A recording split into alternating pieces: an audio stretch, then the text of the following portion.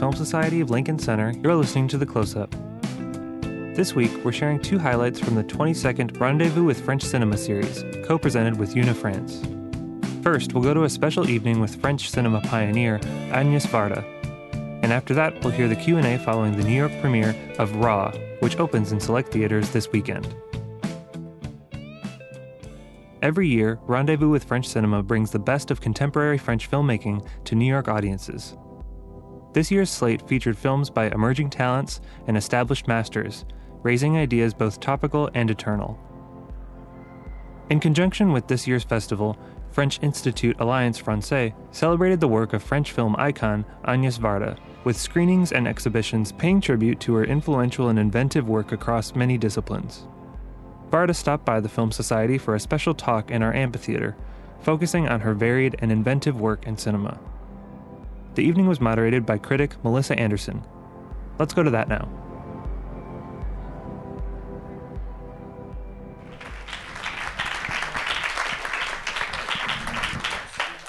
Good evening, Agnès. We have so much to discuss. We have 60 plus years of filmmaking, of your filmmaking. We have your 14 years as a visual artist to discuss. And we have so little time. As a way in to discussing all this extraordinary work, I want to tell everyone about a beautiful moment that I had in September of 2000 when I was fortunate enough to meet you for the first time. I was interviewing you. You were in New York to discuss, to promote The Gleaners and I. And we had a good time. I remember, because I know I'm giving interviews like always, but sometimes it is a meeting. And I remember vividly, we were in a place and we stayed for a while, not always speaking. We enjoyed drinking a tea or something. When they told me, would you like to meet Melissa? I said, I remember meeting her. So time is erased. I mean, we met 2 days ago about The Gleaners. I'm very touched that you remember this because I was incredibly nervous and you put me at ease immediately. And it was a wonderful 2-hour conversation. And with The Gleaners and I, which was 2000, our conversation, we're going to skip a lot over the decades and discussing Agnès as a filmmaker, Agnès as a visual artist. But from The Gleaners and I, which was made in 2000, you later did an installation, Padotopia. It's a good term. You see the costume? I don't wear it every day, only on Sunday. Only on Sunday.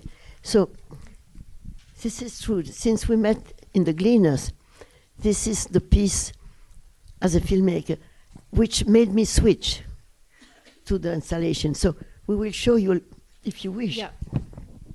Because it became, you'll see, an installation that I was invited by Aubris at the Venice Art Biennale. So it was my first time I dared, because I loved so much the idea of installation. I've been following the passage from modern art to contemporary art, and I was seeing people making installations. Would I dare?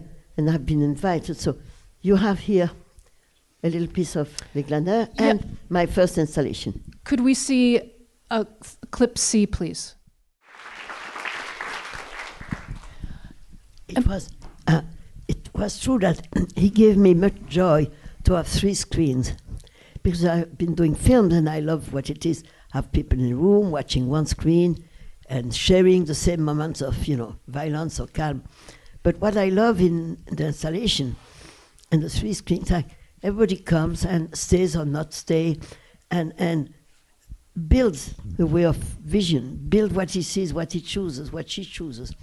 So I have a lot of satisfaction with making what they call installations. Mm-hmm. But I still love cinema. Well, and you just recently completed a film, isn't that correct? Yes, I've been co-writing and co-directing a documentary with the artist J.R., that I'm sure you know, more or less, here in New York. He's well known. And we did a real documentary, going the country with his magic truck and meeting people and listening to them. And since we have different ways of putting light on the people. We put light the way I listen to them, we make them speak, and then he does his huge images. And we felt that we were together, wishing to give voice and to give room for people who are unknown and somewhere in the country, in villages. In France, the name is Visage Village, and here it will be Faces Places. But it won't open before, I don't know what, November maybe. So don't be curious. Wait. So, but you see, there is something sometimes I show in these meetings. It's because I don't have a way of introducing myself and a family. But once I was in San Francisco, somebody told me about a man called Varda. And Tom Luddy took me there. So I made right away a short about that meeting. And if you agree that we see that. Yeah, the film that Agnes is discussing is a lovely short film from 1967, is that the correct year, called Uncle Yanko. And I believe it was one of the first films that you made and the first of 2 extended stays that you had in California. All right. No, I'm not making jokes, but it is true that I didn't intend to make a film, but I met that man. I was so excited. I asked Bob Greensfelder, can you give me a camera, some 35mm shot, let's do. And we went directly to do the film 2 days after, because I was leaving for France. But I wanted to show how excited I was, how happy I was. So I show you a little piece because, you can say, I met my uncle, or I discovered I had an uncle. But I wanted the audience to share how it was exciting for me. It's a short piece, but... Yeah. D'accord? Parfait. Could you please show clip A? It's because, This is from Uncle Yanko. It's the way we tell reality which makes sense. Because you can say something, just make the fact, but I like to share the feeling. You said something very, very wonderful to me when we met earlier backstage. You said that a large part of filmmaking, of your filmmaking project, is the question, how do we invent the facts? How do we reinvent, make it interesting and share, I'm sure you understood how happy I was, It's not enough to say that I met the man, but it was wonderful. And then there is a short about that, 20 minutes, but this is the part in which it's clear that it was a good surprise. And sometimes there are different kind of surprise. Remember, something maybe we could show. I was doing a film about more or less my life, my work. If you have heard of it, it's called The Beaches of Agnes. So a film I made. And part of it was to try to find memories in Belgium, memories in the different places where I lived. And so somebody, you would see, I thought I should go to the house where I was raised in Brussels. So somebody gave me the address, you will see the story. But something happened that you will see. I had in mind to go and see if I remember my sister, my little sister, my 2 brothers, something going back to my youth. But it turned differently. Tu veux montrer ça? This is a clip F. Clip F, please. And this is from your wonderful cinema memoir, The Beaches of Agnes, from 2008. Has somebody seen the Beaches of Agnes? Oh my God. Maybe it bores you to see it again. But it makes a point. It makes a point that when you love to do documentaries, the syndrome of being a documentarist comes out. You'll see if we have the piece. Do we have clip F, please? Oh, here we go. I think this clip that we just saw really exemplifies one of the more extraordinary traits of your documentary filmmaking, which is you're always so endlessly curious and you're absolutely willing to follow strange paths, take odd detours, follow digressions, and that you see that quite a lot in a wonderful TV series that you did called Anya Svarta From Here to There, which was shown at the Film Society, I believe, 3 years ago. And I remember if I'm remembering correctly, it's a 5-episode series. Each installment is about 45 minutes, and you travel all around the world, and your travels are occasioned by retrospectives of your films or installations, and you're just so excited to meet new people. And there's a wonderful moment where I believe you're in Stockholm, and you're talking to a journalist who's lost all of her hair, and then you interview her, and she explains what happened. In that case, I made the interview on her. Yeah. Mm-hmm, yeah. But it was interesting because she really lost her hair. Suddenly, it's something called something. I don't remember the name. I think it's sometimes with an emotion. Yeah. She became bald. So I was so surprised. I asked her about it. It was nice, and we had a conversation. You know, it's interesting to meet people that I don't know, what I call real people. Not that the other one are fake, but not looking for casting, not looking for famous people, even though I met some beautiful artists like Boltanski or Solange, but I don't treat them better than, or differently than people I meet in the street or in markets, or fishermen, or people. This is true that real people inspire me very much, and sometimes I like to give a shape to that, you know, because if I can speak about the widows. Pardon? Do you allow me to speak about the widows? Oh, of course, of course. Because, you know, I've seen documentaries about people out of work, farmer, the problem, the migrant. Many subjects are treated because there are beautiful documentaries all over the world. But I never saw anything about the widows. It's a category of people that seem to be boring or not interesting. And I was in the island of Noirmoutier, where I've been living with Jacques Demy, and I was a widow. And I noticed that in that island there are more widows than any other place, because a lot of men die in the sea, fishermen or in the harbor or something. So I decided to make a documentary about that. Is a fight there, maybe? So I did something, and you will see, it's again the dispositif. What is it? Setup? Mm-hmm. I decided to find a shape for that. Is there a fight? Try to avoid that. So you'll see, it's very well explained, the way I treated the situation. Obviously, in a real installation, you have the screen, and you have 14 chairs, and you have to choose a chair. So I filmed the installation to give you an idea. And if we could show that excerpt. Could you show clip E, please? And I like to see those because people know my film, but they know very, very rarely they have the opportunity to see the installation. Those are the widows of Noirmoutier. You see, that was something in which I mixed, because I don't want to have, like I've been a photographer in a drawer, filmmaker 35, then a video. No, this is the same, in the same piece. We have the 35mm film, well done by Eric Gauthier. But then all these pieces that I did, I met these women alone, or sometimes with one help for the sound. And they trusted me. They say, I was living in the same island. They had known Jacques. They knew I was widow. And they spoke to me so nicely. They offered me very sincere thoughts that maybe they didn't say so often, you know. And when I did that, and then everybody had to take the earphone. So it was a person-to-person conversation.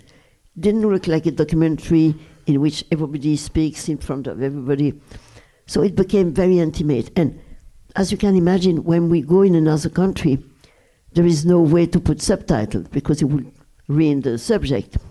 So what happened, and I was very impressed, we went to China and they wanted to show this. So we had to dub the voices. So can you imagine in China, a widow of Noirmoutier starting to say, you know, my husband died, and died, and in Chinese, with Chinese audiences, men and women, with their eyes very touched, and they were very impressed. And I was more than everybody impressed that cinema, art, is a language that crosses the borders. I do that in China, and they understand what I'm speaking about, because they understand they have mother or grandmother. Maybe there were not enough taking attention to them. Very often people say to me, "Oh my God, I didn't listen to my mother. Now she's dead." And some people got the feeling that some children went and they say, "I have to speak to my grandmother. I don't know her enough." It's something. It's like everybody reacts personally differently, and this listening to one or two, you have to change chair and to get another earphone. It's I'm trying to work after cinema. What can I do? I'm trying to find a different way to address to people, different way of sharing experiences, another shape of cinema, art, whatever you call it. I think that with that very eloquent statement, this may be a wonderful time to take some questions from the audience. Did you all hear the question? If I get bored about traditional cinema, but how could I get bored? I mean, cinema for me is an adventure, experiment. And I never repeated myself from one film to another, because if it makes sense for me, is that can I look for something, not a question of better, but can I find another way of communicate? Can I express what I feel? Like there is a piece in the gallery, Blumenpool, which is the seaside. It's very simple. There is a photo of the sea, then je sais pas, il y a une pente. Then it becomes cinema. The end of the photo moves really like a film.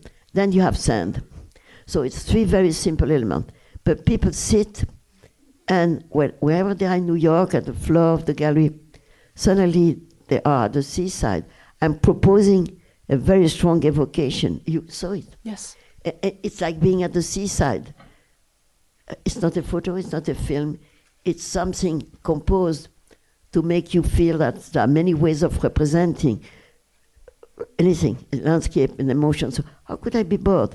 I have still a lot of ideas that I could maybe, if I stay just a little more, I could do other things. This gentleman's question was how much Agnès was influenced by the films of Jacques Demy, her husband, and conversely, how much was Jacques Demy influenced by Agnès? Well, we had the pleasure to live together and share, the food, the bed, the children, but we didn't share the way of working, because really, and I admire Jacques Demy's work, but it has nothing to do with my research. And I don't think I was being influenced by him, because when he did Lola, that was something, I love it, but I wouldn't do it. I don't know how to do it.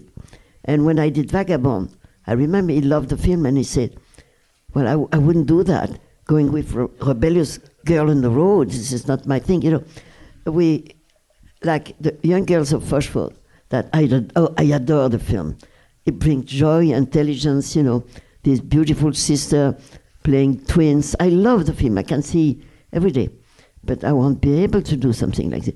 I don't think we influenced. I was much more influenced by painting that I love painting since I was very young, and literature. Like my first film was influenced by Faulkner, Wild Palms. Things like this have been more important for me than cinema, because at 25 I had not seen more than 5 films or 6. So when I meet his student now, being 22 or 23, and they have seen 100 films, and they know everything about cinema, I'm very admired. I say, oh my God, they know so much when I knew nothing. So there is no... Jacques was seeing much more film when we met. It took me to movies to see films, because my inspiration doesn't come from cinema, even though now I love it and I go to see many, and I admire many filmmakers. But it's not. I don't feel we have been influencing each other. But maybe you see it is fine with you. I'm very eager to ask you a question about one of my favorite films that you made during your second return to California. A beautiful film called Documenteur, which you made in 1981, I believe. And you made it the same year as your documentary Murmurs. That's interesting because you spoke about the color, and I remember loving the Californian colors and filming all these murals, expressing the city, the sun, the extraverted way of. But then I made a second film that you speak about now, documentaire, that in English we call it an emotion picture. Mm-hmm. And it's a shadow film. It's the shadow of the other film. It took us a lot of time to go on the sidewalk that has no sun. We escaped the sun. We succeeded to make a film with sort of white light or dark, but there is no sun. I remember saying this is Hollywood with no fun, no sun, no pun. I remember saying that. But you see, I love colors, but sometimes it's important to fight colors to express something. Even in Black Panthers or in Uncle Yanko, those other films that you made in San Francisco, again, this idea of color exists everywhere, and this like juxtaposition. Yeah, but when it makes sense, the Black Panthers were not only color, but in their expression they were colorful, you know, and strong and singing and expressing their colère, comment dire, colère, la colère, well, and their anger with songs and dances, and the one who spoke about was Yanko. Yanko was a painter, he was doing color. You know, when I did documentaire, I felt strongly that I should avoid color. It's a choice, it's an artistic choice. So I love color, but I also love escaping color. May I ask that you indulge just showing this wonderful clip from Documentor where we see your shows it, I don't know. Yeah, no, we have a clip. It's just it's 40-minute segment of Mathieu. And it's about a child. And we know that, you can ask we know that children have emotion that we don't always understand. I love children, I had two. But I know that the world of children is something that we try to understand, but it's not ours. We don't reach what they feel. And I remember, if it's the scene, yep. I believe. Could you show clip J, please? That's all. but it's a scene. It doesn't matter. It's a scene in which they are looking for a place to rent, and I was impressed because all the places were say no kids, no pets. So we found a place. They find a place where they can have a child, and they enter the place and they look around, and she said, "That will be your room." And she said, like mother said to children, "You will be very happy, you will have your room." And the answer is, "And if I'm not happy, what will you do?" And it's the end of a scene, but it's one of the points in which we believe that we are good in understanding, in listening to people, but other people are always other people than we are. So I think our understanding is limited, especially with children. Or I've been working, you know, with cleaners, with squatters, with people, in the street, in the road, and I try to listen, I try to understand, but they are different. I'm not sure I reach something in which the understanding comes. You know, you like to see the squatters thing. Oh, you know, yes. Squatters, you know, because we speak about the migrant, and my God, this is an universal problem, terrible, and about the people having no roof. But sometimes they grab a roof, this is half broken, and they squat. But then nobody allows them to stay, so they're kicked out a very violent way. And I thought, if you ask, can we ask clip? May we see clip D? Because what I thought when I did is that they need a bed, so they need a mattress, they need heat, so I made a oven, they need food. And I got a... Deuxième étage, qui est déjà démoli pour une future reconversion. Like what a simple mattress means, you know, and all that image and documentary and inventing a shape helped me to think about them and not just being poor people, okay, poor people, I feel for them. I try to make an image of that, constructing something with these objects, the mattress, the oven, c'est le four, the chauffage, the heating thing, and the beans, you know, that they buy. When they can buy, they buy a can, and or they eat it cold, or they heat it, or they eat it old, or they heat it. I don't know how to say. But what I mean is that I'm trying to make understand that there may be a way to tell things. It's not a paper. It's not a reportage. I'm not a Madame Charité. I don't know how you call that. I don't know. I try to do my work as filmmaker and videoist, and what can I express that can be shared. And I hope you were touched what they said. I kicked out, and I think it's interesting to know in a shape which is cinema or video. It's not just a report that could be in a magazine. Somebody said that my documentary started where television stops, but it's not true, because I've seen incredibly good television reportage. Now it's getting more and more. So I just pick categories of people where there are no documentary, like the widows, the squatter. I had not seen that. But there are many other subjects that are well treated. And we need to share what people live, We don't only have one life, so what we can learn from other people, from other lives, I think make us vaguely understand better the tragic and chaotic world where we are. Well, I think that's evident in your very first film, La Pointe Courte, where there are two professional actors and then all the other characters are played by non-professionals, people who you met in Sète. Was that the town where it was filmed? Where you spent your adolescence? Well, we were pushed by the war and the bombs, so we ended up in that city that we didn't know. But you see, what you said about... Qu'est-ce que tu as juste dit maintenant? C'est-à-dire que... Attends, think it out. It's... we are not the witnesses, official witness of our time, but we are. Naturally we are.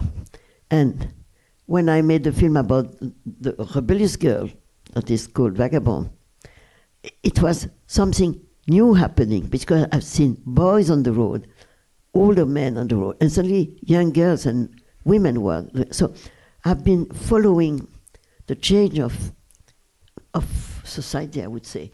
And on that thing, I took a girl because it was the beginning of the rebellious girl on the road. I had not seen them before. So I tried to catch something happening, like I made a film about feminists called One Sings, the Other Doesn't, because we had been fighting like tiger to obtain birth control, which is like a big deal, and the right of abortion. And I see that these fights that we did years ago, c'est jamais gagné, comme on dit. We never win. We have to go back, and the history does like this and back and this and back. So I'm trying to be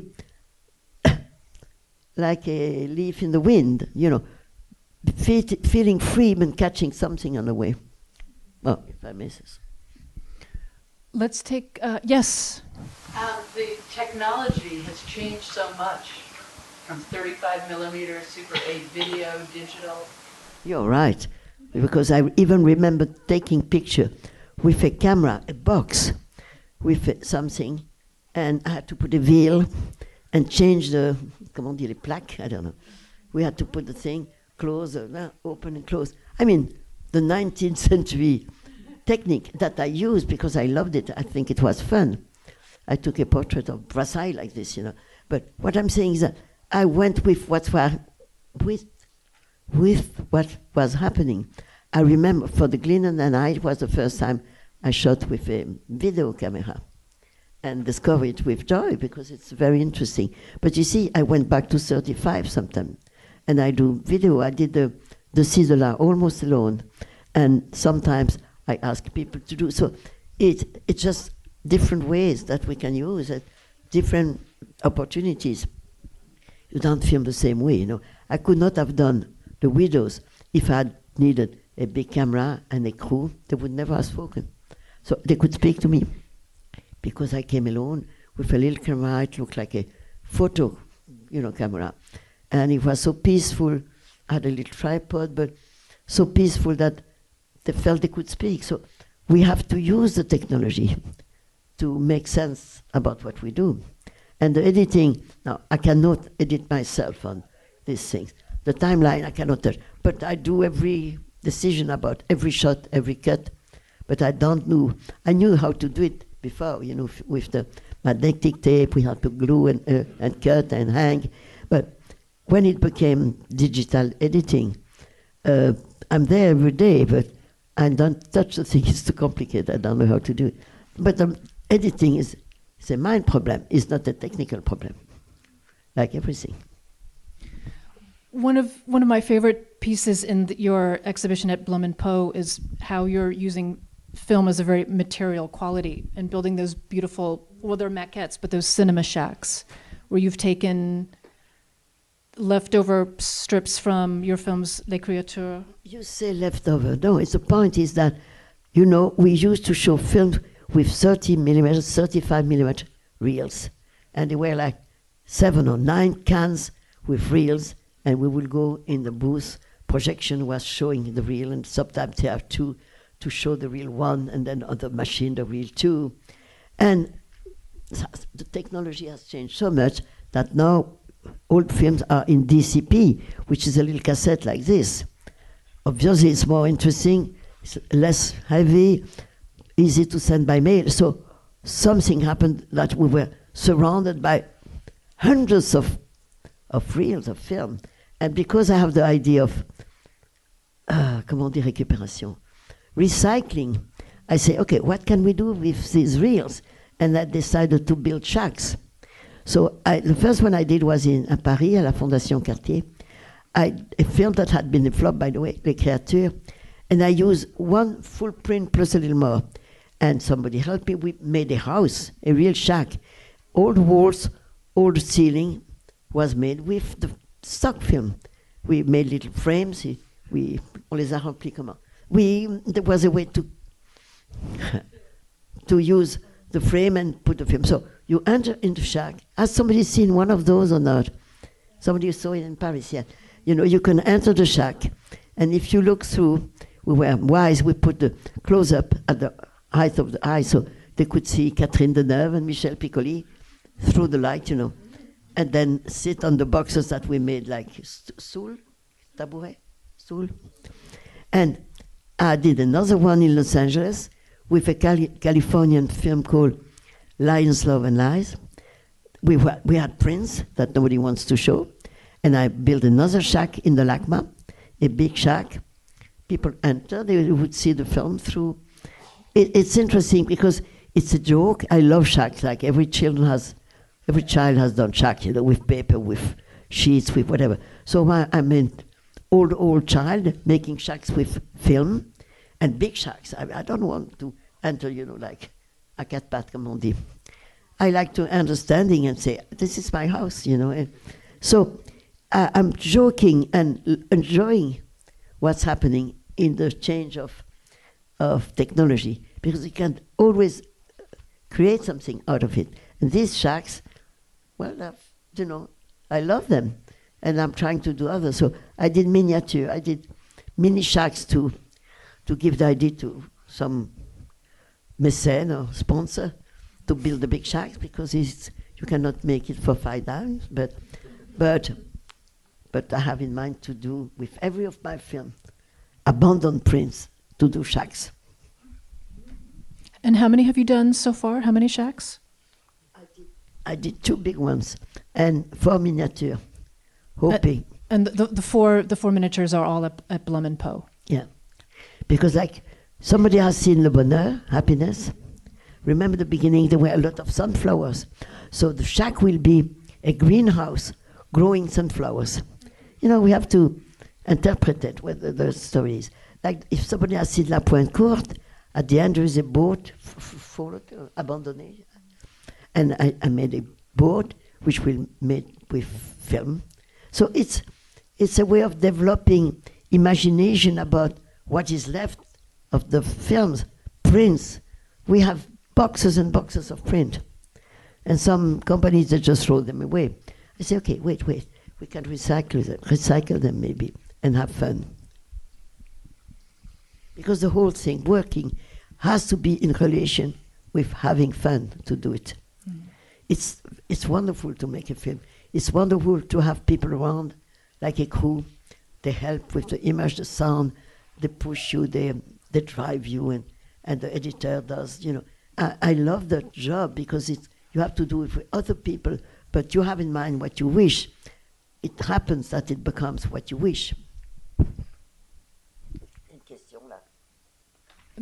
Sadly, this will have to be our last question. Yes. The question is, and please correct me if I've misstated it, is how being a woman has influenced your career as a filmmaker, and how do you fight for what is important to you? Well, the fight for women is the fight of a woman in society. But as filmmaker, my fight from the first film is to find a language, to be radical about what has been told that we could do or should do.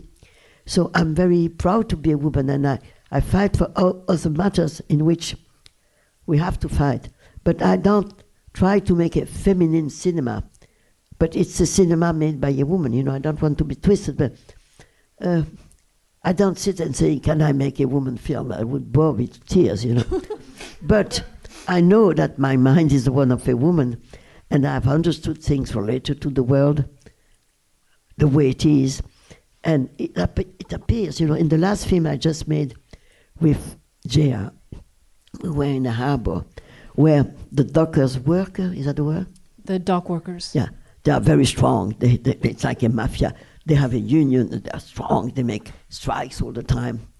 And I went to see them, and they're very nice people, and I say, where are your wives? And they say, well, they're not allowed to come to the harbor place. I say, bring them. And so we brought the wife. We start to see them and speak with them, very interesting women. And they help us to use containers, is that the word? Huge pieces of Containers, yeah. And to make like a Lego work. We piled them up and did this huge portrait of the women, like totems, So this is only a harbor in France, at least, where women are the heroes. Let's take an example. But J.R. was totally agreeing with me. So together we decided to make an homage to them because they are not quoted as a big thing in the harbor. And the husband, the worker, agree totally. And they say, well, it brings a little change of mentality. So it's interesting to work with people, not to tell them what they have to think or what they should do. Convince them to enter in the game and make the film with us and make the piece with us. And that's what I like, is that we cannot change the world, we cannot change the people, but in some encounters we can make that we share a project, and Jay is very good at that, bringing them to do it with us.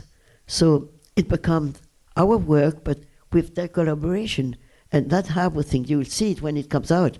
You will love these huge women on containers. Okay, thank you for your attention. This has been a great pleasure and honor. Thank you, Agnès. Thank you, Melissa.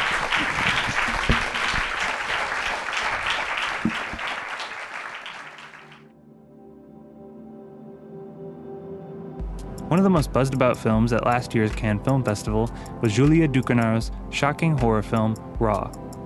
Often described as a coming-of-age cannibalism film, the movie tells the story of a young vegetarian whose first year in veterinary school leads her to awaken a craving for human flesh. Our screening of Raw during Rendezvous was presented by Film Comment magazine. Following the film, Julia Ducournau and lead actress Garance Marillier joined Film Comment's Violet Lucca for a Q&A. Let's go to that now. So, Julia, in your introduction, you had mentioned the screenplay structure, and I wanted to ask, when you were creating this story, the relationship between the two sisters is very truthful and unique. How did you structure that during the writing, and how do you feel that, do you see it as sort of a cruel thing or a liberatory thing? Not at all. I think it's just a human thing. The thing is that about the sisters, that during their first 3 drafts of the movie, they were not sisters. Alexia was just a girl that she had met there that was older and who was hazing her. And there was something I really did not like about this relationship that I was not satisfied with, because I thought it was very hectic. And it was going all over the place, some kind of sadomasochistic way that I could not relate to it at all. And I was thinking, what's the problem with this relationship? Why can't I relate to it and what's wrong with it. And all of a sudden, because I did not understand, by the way, in this relationship, why Justine would keep on going to her and why the other one would keep on punching her like a punching bag.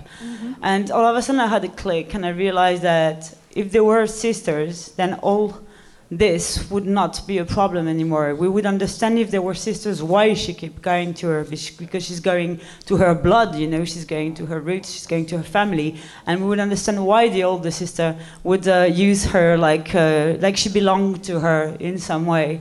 And so that's why I think like the sisterhood and brotherhood is a very cinematographic relationship, because when you're brothers or sisters, you go from love to hate, from love again to hate again, and you don't need to explain what's in between. You don't need to create stupid scenes that are about like, oh, I did not like the way you talked to me earlier, we have to talk about it. No one cares about that. It's really not cinematographic. Everything is really visual in a sisterhood relationship or in a brotherhood relationship. That's why I chose this one. And also, I want to say that in our background, in our cultural background, like I'm talking about founding texts like the Bible or the Greek myth and stuff like that, the brotherhood or sisterhood are always depicted as very gory relationships. They're always incredibly violent.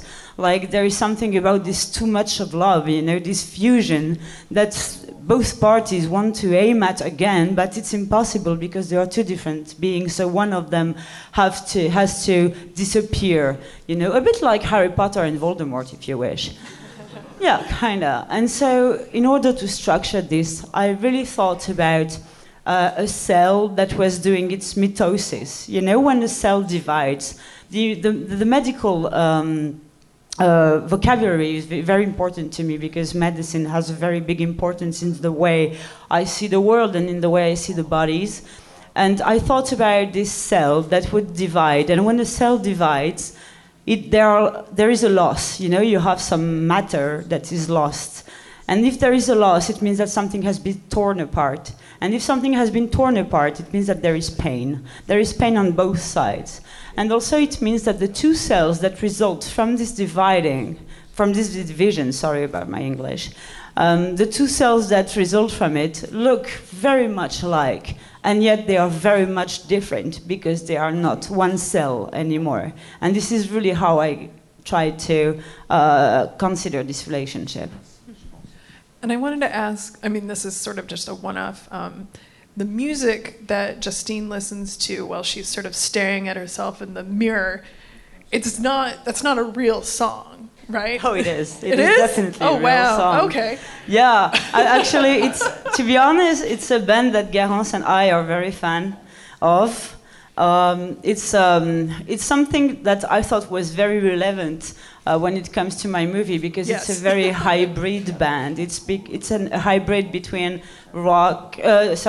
between rap and gothic rock, and also it's very important because both of the singers are sisters, and because they are very big feminists. You know, they tend to take the cliches that you can hear in rap music and just they don't even invert them. They just make it their own, and they just talk about men the way men talk about women in rap songs. And I think it's incredibly empowering, and I really like that. And I really like the fact that they talk about darkness and tombstones and death and all that. That's really, I think this is so mutant music that I thought was very relevant for my movie. I really like them. Yeah. By the way, they are called Orties, O-R-T-I-E-S. And so, you know, the story and her, you know, the cannibalism is sort of a metaphor for sexual awakening as well, or it's intimately tied up. You know, their consumption of flesh is sort of intimately tied up with sex, and the roommate, you know, he's gay, and he immediately announces himself as gay, and he says that, you know, I spent 20 years in the closet, I'm not going to go back now. Why is he still sort of attracted and sort of gets pulled into their orbit? Because it's not just one sister, it's both sisters. Like, he's attracted there's something about both of those sisters that he needs to take a part of. Well, I'm gonna answer this in two parts. Sure. The first thing is that Adrian, for me, represents the look of the audience on my character. It was important for me that Adrian should be the way, his eyes should be the way we should look at her. And that's why he's gay, by the way. That's why I did not want his look on her to be sexualized, because I do not want to sexualize her body. You know, she's a sexual being, indeed. She discovers sexuality, indeed. But I personally do not want to sexualize her, to impose a certain look on her, the way it's like commercials or whatever, you name it, series, and the way they put a look that is on women that is very objectifying and sexualized. So I did not want that. So if he had been straight since the beginning, he would have erupted in this room, and we would have thought, oh, okay, they're gonna fuck. And basically, this is just where this relationship would have been in our heads. Okay, they're gonna fuck, and we would have expected this moment to happen, and that would have been incredibly reductive and incredibly not interesting at all. I really wanted him to be a hero. I really wanted him to bear with him this tolerant look on her and this look of love on her. That was very important for me because I wanted to build up an empathy on my character. I did this in many ways in the movie, but we can talk about it later. But her look on her was one of these ways. So after that, the thing is that for me, their couple represent a form of absolute. I really wanted them to be everything to each other in this context of violence and of humiliation and of cruelty. I really wanted them to rely on each other very much in very different ways. They are at the same time brothers and friends and lovers, and they are everything. And there are those two poets, I always quote them, that are called Montaigne and La Boétie. They are French poets from the 17th century who obviously had a very strong friendship, and people think that they were gay, and that you do think that they were at a time where it was really not to be admitted. And one of them said about the other, because it was him and because it was me. And that's all. And this is just a sentence, you know. It's just because it was him, because it was me. And I really wanted them to represent this for each other. A form of absolute, beyond determinism and beyond any kind of barriers, social, sexual, or familial barriers. So that was super important. What was the rest of your question? That he's very attracted to both of them. Oh yeah, I would kind of disagree with you. I do not think that Adrian is attracted to Alexia at all. I think Adrian is a very open-minded person and a very social person. So that's why, like, she's here to hang out. He's gonna play video games with her because she's here, you know. And he's just, for me, I always saw him as the sunshine of the movie. You know, he's super positive. He's very self-confident. He has nothing to prove. And that's why I like him. That's why, by the way, he was the easiest character to write for me. And so at the end, I don't think that the reason why he gets eaten is because there was something with the older sister. The reason why he gets eaten is just because the older sister is an animal. She is an animal. No, but you know, it's true. It's at the center of my movie. It's the relationship there is in... Sorry, I can't... Can I finish my sentence? And then we will give you...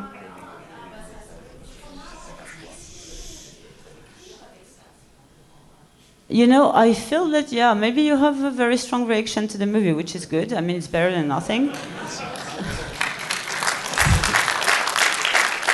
Sorry, cheers. And, yeah, kind of got used to this. It's been a year. And, maybe we can talk about that later. Yeah, later, absolutely. And the thing is that, yeah... the thing is that this is the whole point, is that Alexia represents the animality inside Justine, and she's like her dark shadow. She's what she could be and what she does not want to be. Because the journey of Justine is an ascending journey towards humanity, whereas Alexia's journey is a descending journey towards animality, more and more, you know. And the thing is that the reason why she eats him is because she can and because she's hungry. Like any animals, you're hungry, you eat. And so you don't care whether you kill or not, you just eat. And that's why I did these like close-ups on the key and on the, you know, on the keyhole after, because she knows that her sister is like that, but she doesn't want to believe it because it's her sister, you know, and she wants to see the best in her. So in the end, she doesn't, and she should have, obviously. So that's why, you know, he's just like somehow a sacrificial hero in the end, and that's why he's tragic to me, and that's why I really cherish his character, is because he wants to see the best in everyone, and it's kind of his, it kind of is to his own loss, you know. Mm-hmm. And Garance, I wanted to ask you, you know,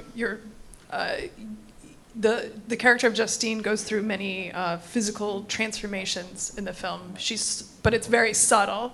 How did you prepare to play the character and, you know, bring things to create that subtlety?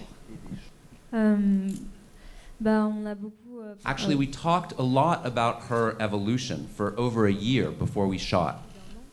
And then we worked a lot on the body and the way of moving the body and the way it moves through space, which happens in many different ways in the film. It was really work that we did on the animality of the character. We often compared her to a panther that at the beginning is crouching in the darkness and at the end comes out and stands tall and reveals itself. And I guess you're very young, and so, sorry, but how did you sort of the experience of going to college and, you know, sort of coming into one's own, did you draw on any films or literary works to sort of realize that, or was that just through conversations with Julia? It's hard to answer that question because actually I'm currently in high school. I'll be going to university next year, so I'm really in the heart of all this, and in a sense next year I'll be entering the adult world. So it's very difficult for me to have distance and to really know how to identify with the character. And actually that's not really something that we really worked on. As I said earlier, what we really focused on is how to make emotions felt through the body, and how to show the evolution of the character through that. Et c'était le principal. That was the main part of our work. Okay. And Julia, I guess you have you know, this is a very beautiful film, and there's some very striking images. You know, some of them are shocking, some of them are just sort of, you know, the lighting, the way that light is used. What came first? Was it these images, or was it, again, sort of like thinking through these concepts and finding, sort of refining and honing down, you know, that perfect, shocking image? Oh, no. My aim was certainly not to be shocking. I think that provocation somehow is a bit shallow. That was not really my aim. I think it can be a bit gratuitous. My first idea was to consider that cannibals are very often treated as they're often treated in movies as they come from outer space or as they are a horde of zombies, which I think is very ironic because some cannibals are human beings and they exist and they have always existed and they will always exist. And you can definitely see why it's a problem when you see the reaction that lady just had. I'm serious. I mean, the reason why we treat them as they is because we want to repress this part of humanity. We do not want to accept it. And I understand why. It's a very hard part of humanity. It's hard to process the fact that when you watch someone, I never have, or if you watch, let's say, an interview of someone who had cannibal behavior, he doesn't have 3 tentacles protruding from its ears. Is a person and they look just like us, they are just like us. And I do think that no one, humans or societies, grows up by repressing stuff. I think we grow up by accepting stuff, even the darkest one. I think it's good to be in full possession of information in order to grow up and to be able to make moral choices. It's only by experiencing her own monstrosity in a way, or her own dangerosity, or her own animality, that she can be confronted for the first time of her life, to this choice: I can kill, but will I? And she won't.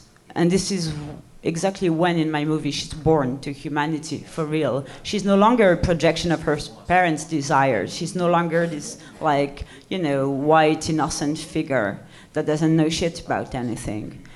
It's her own choice that she doesn't do the same thing that her sister does. It's her own choice that she thinks that she can be something else and someone else.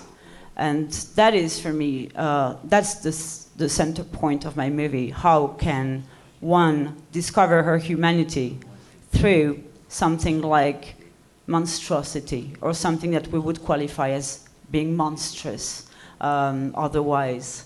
The main question behind all this and behind everything I do when I make movies is, what is it to be human? What does it represent? What does it imply in us? And where do we find our humanity? Is it in our soul? Is it in our spirit? Is it in our body? If your body becomes autonomous at one point, for example, if you get a nasty rash like you get in the movies, or if you lose a limb, are you the same person as you were before? Where are you there, since your spirit cannot dictate what your body is doing? So everything in this, in the physical metamorphosis and in the moral metamorphosis, is the question, what is it to be human? And this is what really inspired me to make this movie. Well, if that angry woman had stuck around, she could have learned that. I don't think she wanted to learn that. I don't think so either. I guess, unfortunately, this will be our last question, but I guess, do you envision yourself continuing to work with, I don't want to necessarily put a genre label on this, but would you continue to sort of explore similar themes of the body and monstrosity and things typically, let's say, associated with horror, or do you have ideas for your next project? Yes, of course. I'm writing my next project, by the way, right now, and this will be a feature that will be in French as well. And I appreciate the fact that you did not want to put a label on my movie, because that was my whole point. My point is talking about metamorphosis, and my point is talking about people on whom you can't put labels. These gray areas where we discover ourselves. And I wanted my movie to also be a metamorphosis. I wanted my movie to provoke many different emotions throughout. You can laugh and cry and be scared and be disgusted and cry again and laugh again and everything. Personally, as an audience, this is what I love in movies. I love to feel alive, and I love to feel full at the end of a movie. So thank you for mentioning that. And of course, I will try to continue in the same tone, which is this crossover between comedy, drama, and body horror, because after all, this is only my first feature, and I don't think that you can tackle and master your art in only one feature. It's not like that. I think I will need more than a lifetime to manage to make my own language more precise and more audible to people. So yeah, it's definitely gonna be in the same genre. All right. Well, thank you so much. This was thank you very much.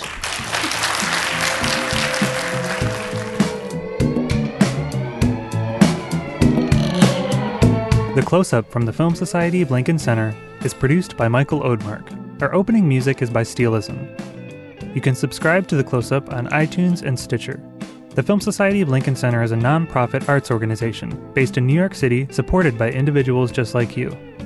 Founded in 1969 to celebrate American and international cinema, the Film Society presents year-round programming recognizing established and emerging filmmakers, supporting important new work, and enhancing awareness, accessibility, and understanding of the moving image.